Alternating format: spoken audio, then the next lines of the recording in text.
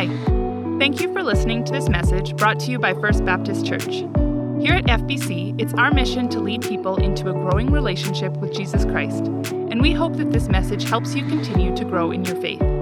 This audio is property of First Baptist Church, but feel free to give away copies of this message in the hopes that others will be impacted by what they hear. For more information about FBC, or if you want to stay connected with us, visit our website at fbcloyd.ca or look us up on Facebook and Instagram. Thanks, and enjoy the latest from FBC.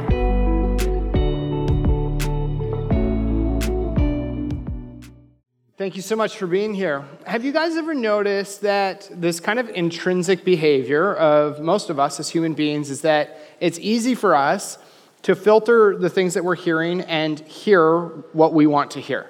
So someone can say something or we can learn something somewhere, and we just hear and interpret it the way that we want to hear it.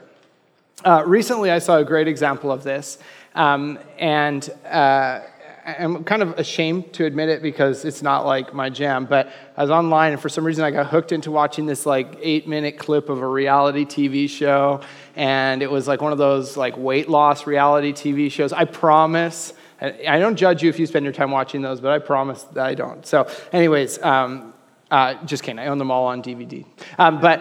So anyways, I'm watching this clip, and it's this lady, I have no idea why I'm watching this, but it's this lady who is on the show, and she's saying that, she's talking about how she's struggling to lose weight. She's like, there's nothing I can do because she is talking about this metabolic rate issue that she has that makes it just, she's like, I can starve myself, I can do anything, whatever, I just don't lose weight. So they're like, oh, this seems serious, let's put her on our TV show. And so they ship her off to this medical center where they're doing all this research and testing. They got doctors and smart people who know science and things like that I don't know. And they're doing all this stuff. And so eventually the results are in, and she meets with these two doctor dudes, and they sit there and they tell her, so we've run the test, we've checked it all out, and what we've discovered is that your metabolism is fine, and that it really has to do with diet and exercise habits, what you're eating, your activity level and all that.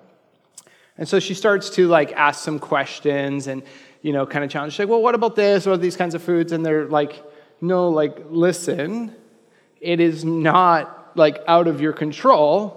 You're just not hearing what we're telling you. And you can tell she continues to struggle to really accept that and embrace that. And it's like, listen, lady, like from the outside, it's easy to be like, that's crazy, right? Because like these are doctors, they're in like some science medical center, you're on a reality TV show, so it has to be factual. And she's just not really hearing it. And then so she kind of like, okay, kind of accepts some of it, and then at the end they do the kind of shot of just her in a room talking about her journey, and she says, yeah, so went through these tests, met with the doctors, blah, blah, blah, talked about what they said, and she kind of was talking a little bit about what they said, as a little bit of a translated version into her own mind, but she continued talking, it kind of continued to digress, to at the end, she basically was like, yeah, so essentially it's just kind of like a metabolic rate issue, and there's not much I can do. I'm sitting there and I just want to be like, are you insane?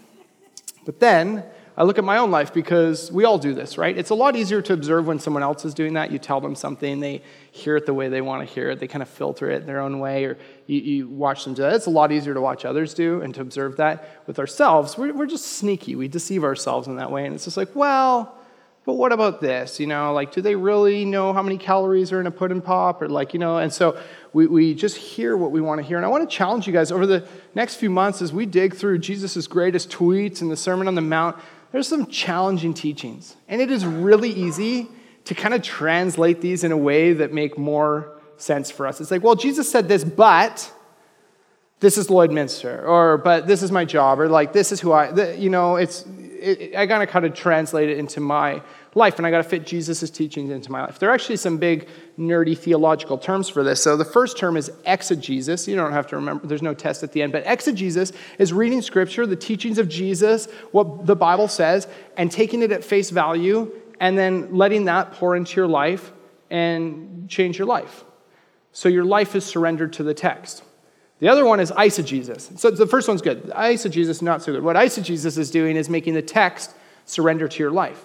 You read it through the lens of, yes, but this is who I am, and I'm not going to change. So the teachings of Jesus need to change to fit my life. And I would challenge you guys over the next few months, take Jesus' teachings very literally. Some of them this morning, and as we continue on, There are some that are going to be hard, and it's going to be easy to be like, yeah, but don't be like metabolic rate lady. Ask God to give you ears to hear as you come to church. I wish I knew her name because that's not a nice nickname at all. But Susan, we'll call her Susan. I don't know. So don't be like her. As you come to church, say, God, give me ears to hear. Hopefully you read the text during the week and wrestle with that or other parts of the Bible and just say, God, give me ears to hear. What are you actually expressing to me? As creator, I'd assume that he knows more than I do. So hopefully I can bend to his knowledge rather than trying to ask him to bend to my knowledge. This week, Jesus starts us off with this great tweet. He says, do not think that I have come to abolish the law or the prophets. I have not come to abolish them, but to fulfill them. And essentially, this statement kicks off what I would call kind of a 7-week mini-series within the larger series that we're doing. Maybe like 7 weeks, that doesn't sound like a mini-series. But what's going to happen is in this passage, we're going to lay a foundation that the next 6 weeks after this are going to kind of build on. What Jesus is saying here is he's saying, I haven't come to abolish the law or the prophets. For those of you who don't know kind of what that means, the law really refers to the first 5 books of the Old Testament, Genesis through Deuteronomy, what we call the Pentateuch and the Torah. So maybe that. And then the prophets would kind of be the rest. And it's the Old Testament text. It's the first half of the Bible. If you're kind of new to the Bible, it's the part before Jesus shows up. So there's kind of the pre-Jesus stuff. That's the Old Testament. Jesus says, I haven't come to abolish that. And this is a really important teaching, not only for us, but the people then, because some of the things Jesus was teaching, some of the teachers of the law, the like religiously smart people they were wondering, they're like, Jesus, like, are you contradicting scripture of old? Like, are you coming and erasing that and teaching something new? And Jesus was saying, certainly not. Jesus is saying this is a very complementary teaching. What Jesus does is he actually comes and he takes the teachings of the Old Testament and elevates them. He brings them to greater light and life. And this, for me, I don't know if you've read Scripture much. If you've read it a bit, you might, like the New Testament reads pretty quickly. Maybe you've tried reading the Old Testament and you're like, oh, this is a little bit more of a commitment. After studying Scripture lots, the richness of the Old Testament text, if you're like me, you'll find that it is so fascinating. This might be my favorite part of the Sermon on the Mount because there's so much depth in this, and I could nerd out on this for a long time. Fortunately, it's second service. There's really no time limit because there's not a second service, so I will make sure that I have you guys done by bedtime tonight, though. So my bedtime, so maybe a little later than yours. But I'm going to try to condense this, but man, I love this. This text is so rich and so deep, and if we can actually wrap our minds around this morning, the next 6 weeks and the few months after that in the Sermon on the Mount, I think will be so much more meaningful and powerful as we position ourselves to hear what God has to say, rather than looking at the text and saying, well, please just say what I want to hear. Please just arrive at the conclusions I want. So we're in Matthew 5, 17 through 20 this morning, 4 verses. And what I want to do is I want to just read through it with you guys. And then I want to go through verse by verse and just offer a little bit of insight and context on each verse, kind of explain them a bit. And then we'll zoom out, kind of go big picture at the end, and we'll kind of look at 2 big conclusions we can make around this portion of the text, and I hope that will be helpful as you continue to grow in your relationship with Jesus Christ. Okay, so verse 17, Jesus says, do not think that I have come to abolish the law or the prophets. I have not come to abolish them or to fulfill them. Oh yeah, sorry. I just want to talk about it. We're reading straight through. All right, sorry, I'm too excited. For truly I tell you, until heaven and earth disappear, not the smallest letter, not the least stroke of a pen, will by any reason or by any means disappear from the law until everything is accomplished. Therefore, anyone who sets aside one of the least of these commands and teaches others accordingly will be called least in the kingdom of heaven. But whoever practices and teaches these commands will be called great in the kingdom of heaven. For I tell you that unless your righteousness surpasses that of the Pharisees and the teachers of the law, you will certainly not enter the kingdom of heaven. So Jesus starts off, verse 17, he says, do not think that I have come to abolish the law or the prophets. I have not come to abolish them. I've come to fulfill them. So that's the Old Testament text. And I just want to highlight how insane it would be for Jesus to this mentality that he's come and written off the Old Testament. It's easy, I think, for us to think, well, the Old Testament's pretty archaic. It's got some really specific things to that cultural time. It's old school. It is old school. It's old. It's been around for quite a while, longer than I've been around. And it's this old text, but it would be insane for Jesus to come and get rid of that. Because who's Jesus? Jesus is God in flesh. And the Old Testament is just the unraveling of God's grace, his character, his actions, his narrative throughout human history. Jesus didn't come to erase his story. Jesus didn't come to erase the expressions of his grace. In fact, when Jesus and his disciples would think small, when they do small group or Bible study, what were they reading? Just the Old Testament. They didn't have the New Testament yet. It wasn't like Matthew was running around behind Jesus writing it and being like, here's what you just said. It came a while after.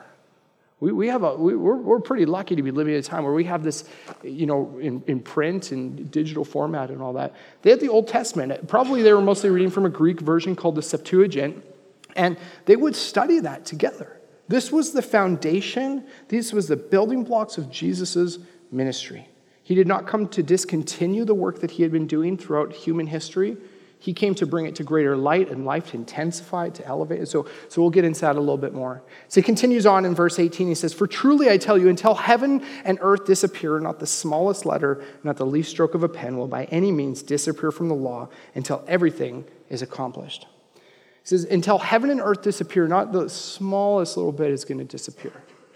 So this term heaven and earth, I really struggle with like the English translations. We need more words because the word heaven, we often just think of like floating cloud castle with like magical unicorns prancing around and God's just like chilling up on the clouds. And that's not really a biblical picture of heaven, but it's also not what Jesus is talking about here. When Jesus says heaven and earth, it's kind of like in Genesis 1, if you've read it, God created the heavens and the earth. What he's saying is he's talking about the cosmos, the universe, everything that we know. Our entire existence is wrapped up in this time-packed sphere, the universe, everything that's observable and even what we haven't discovered yet, saying until those disappear, not the smallest little bit of the law will disappear. So first of all, what's he talking about until heaven and earth disappear? And if you haven't read the text, you'll find out that Jesus teaches that there's actually going to be a time when human time comes to an end and Jesus is going to come and fulfill all things once and for all and kind of recreate everything in a perfect way. But he says until that time, which, spoiler, it hasn't happened yet in case you think we're living in a perfect paradise right now. No, just go spend some time with your kids this afternoon and realize, no, we're not there yet. Sorry, does that mean? Avra can't understand yet, so it doesn't matter. But he says, not the smallest letter, not the least stroke of a pen. Some translations say not an iota or a dot. Some really, if you read King James, I think it says jot and tittle and stuff like that.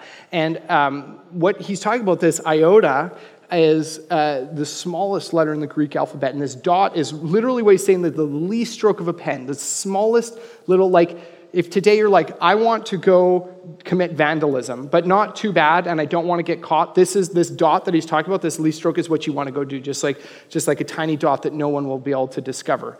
Not endorsing vandalism, so don't. But what he's saying is like the tiniest little bits. You flip through the pages of the Old Testament text, what they were reading then, he says, all of this remains intact. He's saying to his opponents, I'm not getting rid of any of this. All of it needs to be considered.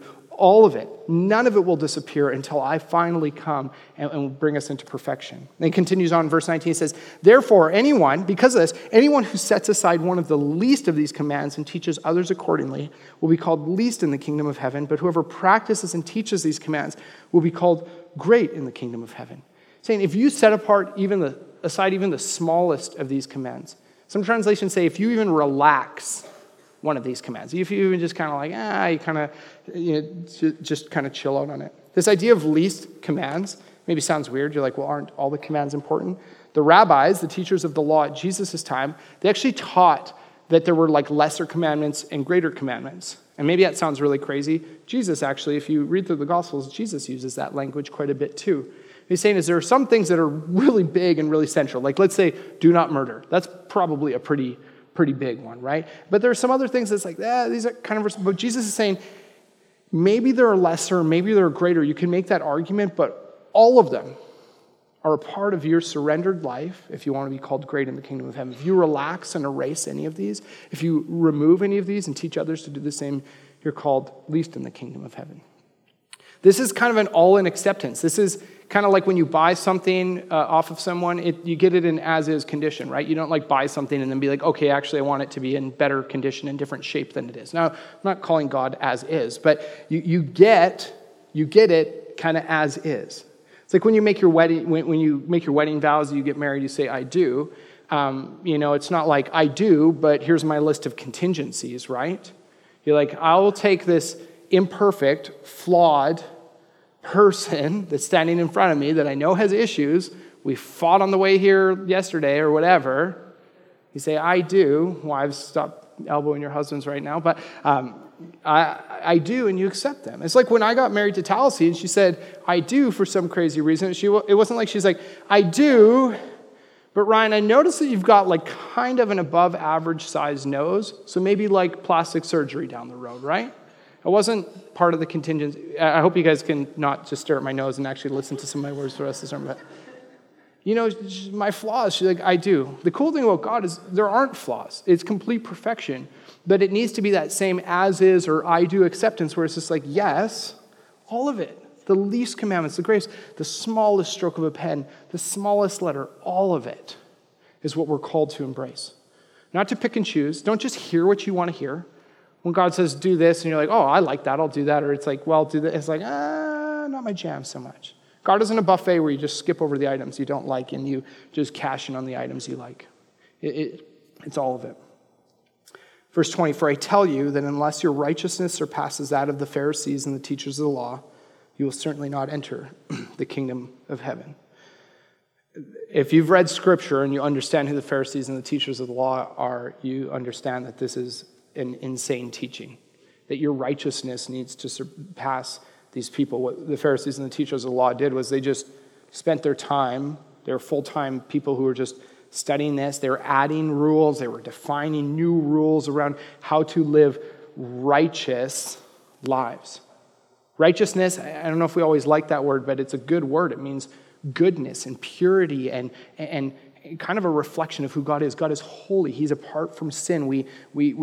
Righteousness kind of embodies that which has nothing to do with sin, but it's pure and it's good and it's uplifting and it's generous and it's kind and it's free of impurity.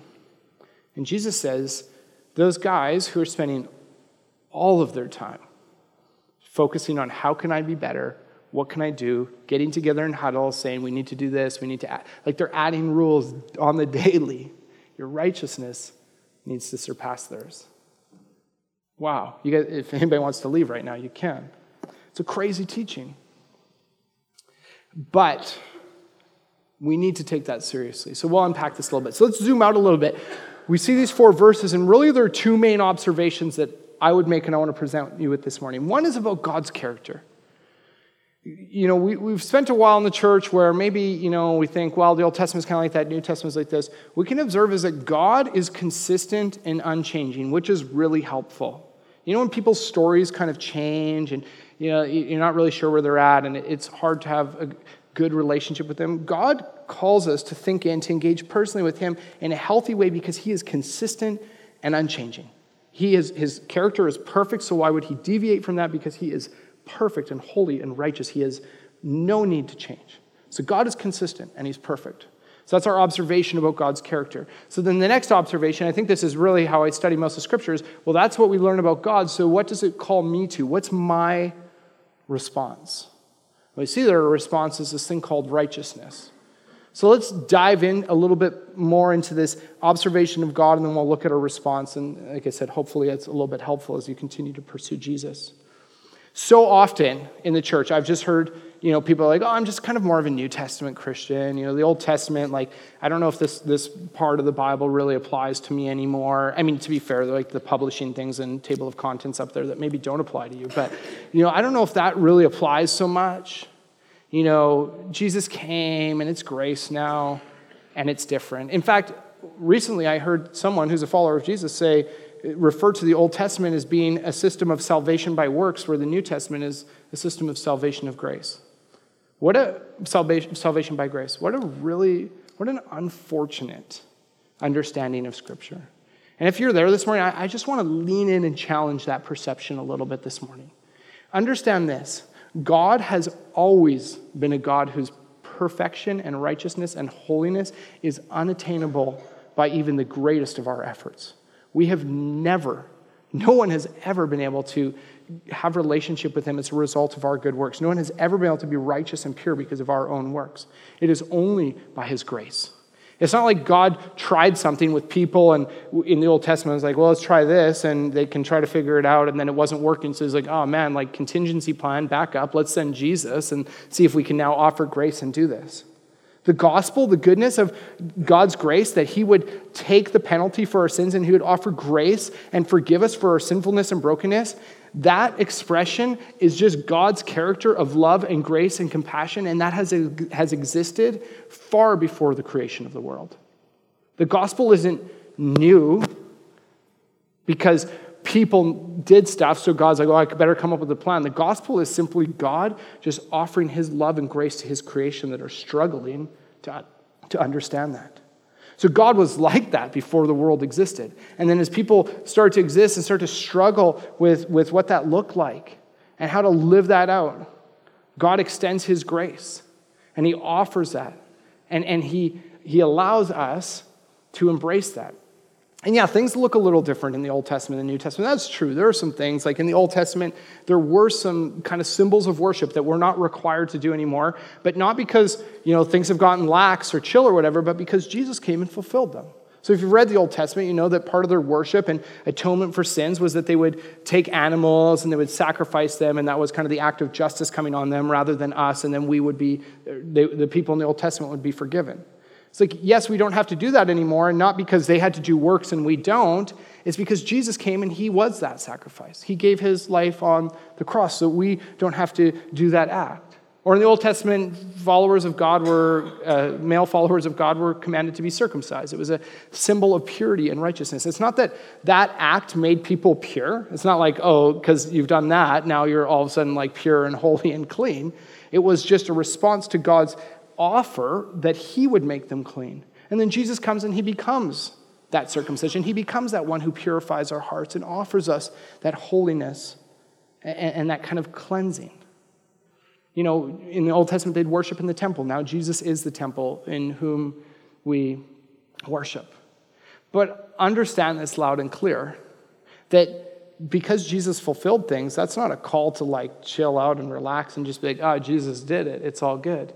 If anything, I would say that intensifies the calling. When Jesus came and fulfilled this, what was the end of his ministry? He grabs a big old cross and he hauls it up a hill to die on it. And it's not like he's looking back at his disciples and is like struggling on the brink of death and is like, yo, you guys just sit back and kick it and just chill. I got this. What did he say? He said, you take up one of these crosses. You come and follow me. You offer the same degree of surrender that I'm offering. So when Jesus comes and says, I fulfilled the law, he's not saying, I've erased that. He's saying, I'm bringing this to life. We need to understand what the law in the Old Testament really is. It's an expression of God's character and his promises. When God commands something in the Old Testament, so often I think we read it and we're just like, oh, that's a big commandment, or oh, that's tough, or whatever. Don't just read it for, oh, this is what someone had to do. Read it to understand this is the kind of the character of God being, why does God call people to do that? It's to engage with him personally and to understand the attributes of what makes him so holy and so perfect. It's hard for me to think of like a good analogy around this, but here's the best I'll do. When I first became, years ago, one of the directors at Pleasant View Bible Camp, I knew that there was a no cell phone rule for staff working at camp, so they couldn't have their cell phones during the week. What I also knew was that a ton of the staff had their cell phones during the week. And so I was like, okay, so we have this rule. If any of you have ever gone to Bible college, I don't know if Bible colleges still do it. They make you sign a contract. It's like, I'll do this and this. And it's the joke because no one actually does it. They just sign it and they don't do it. That is our cell phone rule at camp. And so, people would be like, oh, well, I need it for an alarm. But then since they had it for an alarm, then they whatever. So I struggled because I was like, do we either get rid of the rule and just say it is what it is and be honest with ourselves, or do we look at the heart behind the rule and take it to the next level? You see, the idea of not having cell phones at camp isn't because we're anti-tech or, we just think, the internet's evil or anything like that. The reality is that rule embodied a huge part of the mission of what Pleasant View is about. Camp is for the campers. We were a camp that was there to prioritize and put the campers in the primary position and serve them the best way we could. So campers weren't allowed to have cell phones, so why should we have cell phones? And why create that unfairness? But furthermore, why put distractions in our way so that we have less attention and focus that we can offer to our campers? This isn't really a good analogy for God's law, but what I'm saying is that Jesus came and he said, listen, these laws, they're good and they represent God's character. It's not just don't do this and do this. It's engage with God and his character and his goodness and his grace and his mission here on earth. Engage with God in the gospel. But when Jesus comes, it's not to relax that. If anything, I'd almost say he intensifies it. I've often heard people say, well, I read the Old Testament, man, it'd be hard to live on those days. I don't know, like if it's actually harder. Jesus comes, and we're going to, over the next 6 weeks, he's going to work through some of the Old Testament laws, and he's going to say, yeah, here's that law, but we need to be aiming for way up here. He's going to intensify it. With the cell phone rule, we just brought it to a whole new level, and we eradicated cell phones at camp. And honestly, I think it was great. I don't know, you could ask the other staff members who all their cell phones I took away. Maybe they disagree. But, Jesus came and he said, guys, we need to live this out. I am calling you to something higher, something bigger than yourself. Your righteousness needs to surpass that of the Pharisees and the teachers of the law. This is a big mission that Jesus is calling people to. He's not eradicating anything. He's not erasing his past narrative. He's coming and saying, guys, we're bringing this thing to the front. We're blowing this thing up, and it's going to be huge. That's God's character expressed through the Old Testament, which Jesus comes to fulfill in some pretty incredible ways. So what's our response? Well, we see it at the end, that our righteousness needs to surpass that of the Pharisees and the teachers of the law. That we need to keep the least of these commandments and teach others to do the same if we want to be great in the kingdom of heaven. Again, this isn't just like Jesus has got it, so kind of whatever. We need to take all that God has invited us into, not pick and choose and say, God, I want to surrender my life completely to you and embody your law and your teachings. Now, you might be here and be like, Ryan, I'm out. That's crazy. That's impossible.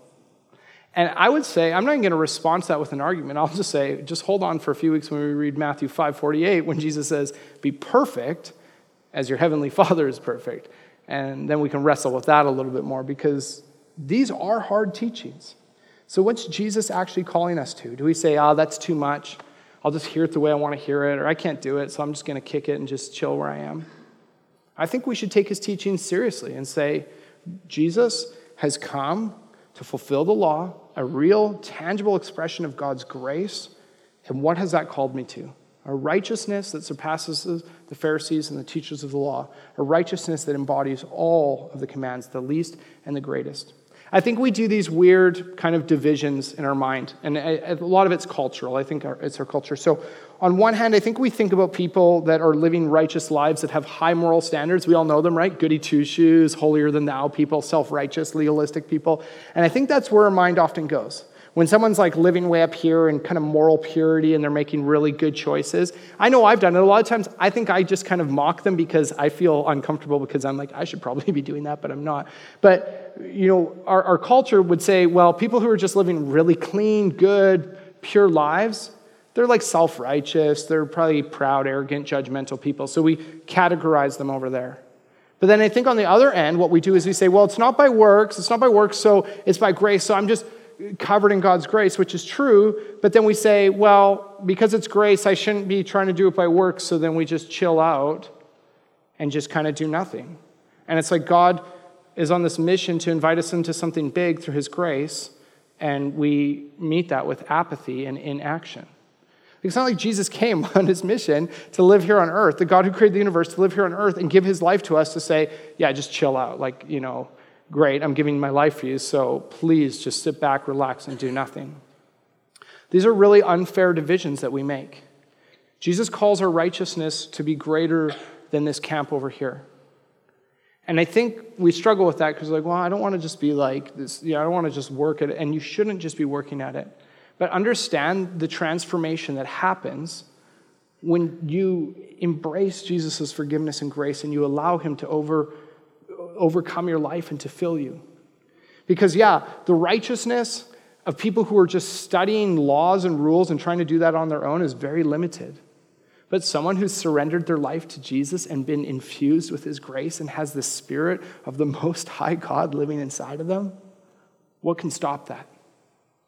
I mean, what has a greater potential for righteousness? Someone who just in their own effort is trying to figure it out and be great?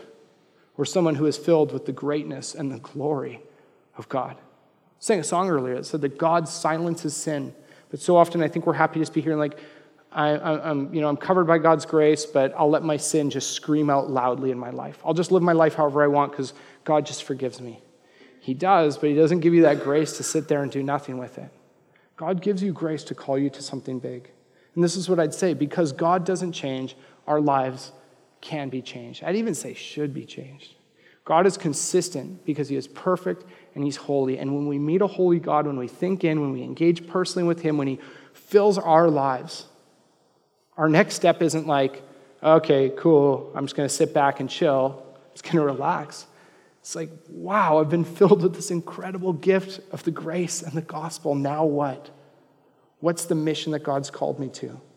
And Jesus puts it pretty clearly here, but if we miss it, it's because we just hear what we want to hear. We just want to look like everyone else in the world. We just want to live a normal life. We just want to take it easy and not have to struggle and suffer. Because if all of a sudden our lives have us producing righteousness that takes us way over here, way past the Pharisees and the teachers of the law, yeah, people will think that's weird. People will think you're kind of weird. That will cause some friction in your relationships. And yeah, I mean, it's the same for the guy that you're following, right? That was Jesus' life. And I just want to encourage you guys, read this text and understand that Jesus is taking this rich expression, the Old Testament text, and we're going to kind of work through parts of it in the next 6 weeks, and saying, this is who I am. And because of who I am, you were destined for greatness. You can have incredible things happen in your life because God's power, his spirit, his love, and his grace, and his compassion can overwhelm you and fill you entirely. I call the servers forward and Neil and Rebecca to come back out.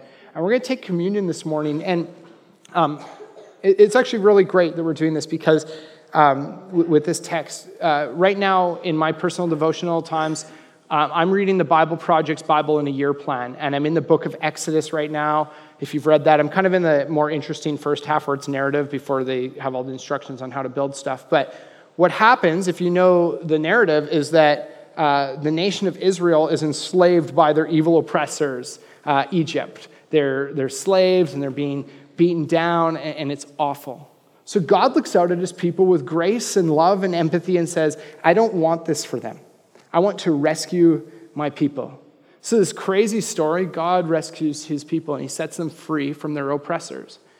And part of that is he commands them to celebrate this feast called the Passover, where they'll always remember what happened, where the oppression that was poured out on them and the judgment that came out. Well, what they would do is they would sacrifice a lamb as part of this Passover, and that lamb would kind of take the punishment for evil. That lamb would kind of be the one that receives the justice and the judgment so that they didn't have to. And the amazing thing is that Jesus, the guy who comes to fulfill the law, is the one who steps in and says, you guys, I will be that lamb for you. I'll climb up on the cross and I'll let myself be killed to show you how much I love you and care about you. And what an incredible gift. And so when Jesus came, he actually started this feast, and a lot of you probably know about it. It's called communion, where he said, remember how I became the new sacrificial lamb. Remember how I fulfilled this part of the law so that you don't have to take the punishment, so that you can be invited into this. And we do this thing called communion, where we take a cracker and some juice, and we remember Jesus' body and blood that was ripped to shreds out of an act of compassion and love for us. And it's incredible. As we take communion this morning, what we're going to do is we sing this song called Holy, Holy, Holy. Holiness means apart from sin, no evil, just completely pure and perfect. And that's the God that we get to know and have relationship with. Even in all our struggles, we get to have relationship with him, and he loves us and cares about us. And that is insane. But as we do that, don't take that lightly. What I want you guys to do, I want to invite you, while we're singing this song, to reflect on the words that God is perfectly holy, and he's perfect, he's righteous, and he's good. He's free from all evil. And that when Jesus came to to express this to us on the cross, it wasn't him changing things from before, but what it was him taking all that love and compassion that we see represented in God's creation and the narrative of the Old Testament text, and him taking a step closer to us and say, it looks like you guys are struggling, and he steps out and he puts more of himself out on the line and pours himself out for us. But that step toward us isn't, I've taken a step towards you, so you have to just chill because we're one step closer.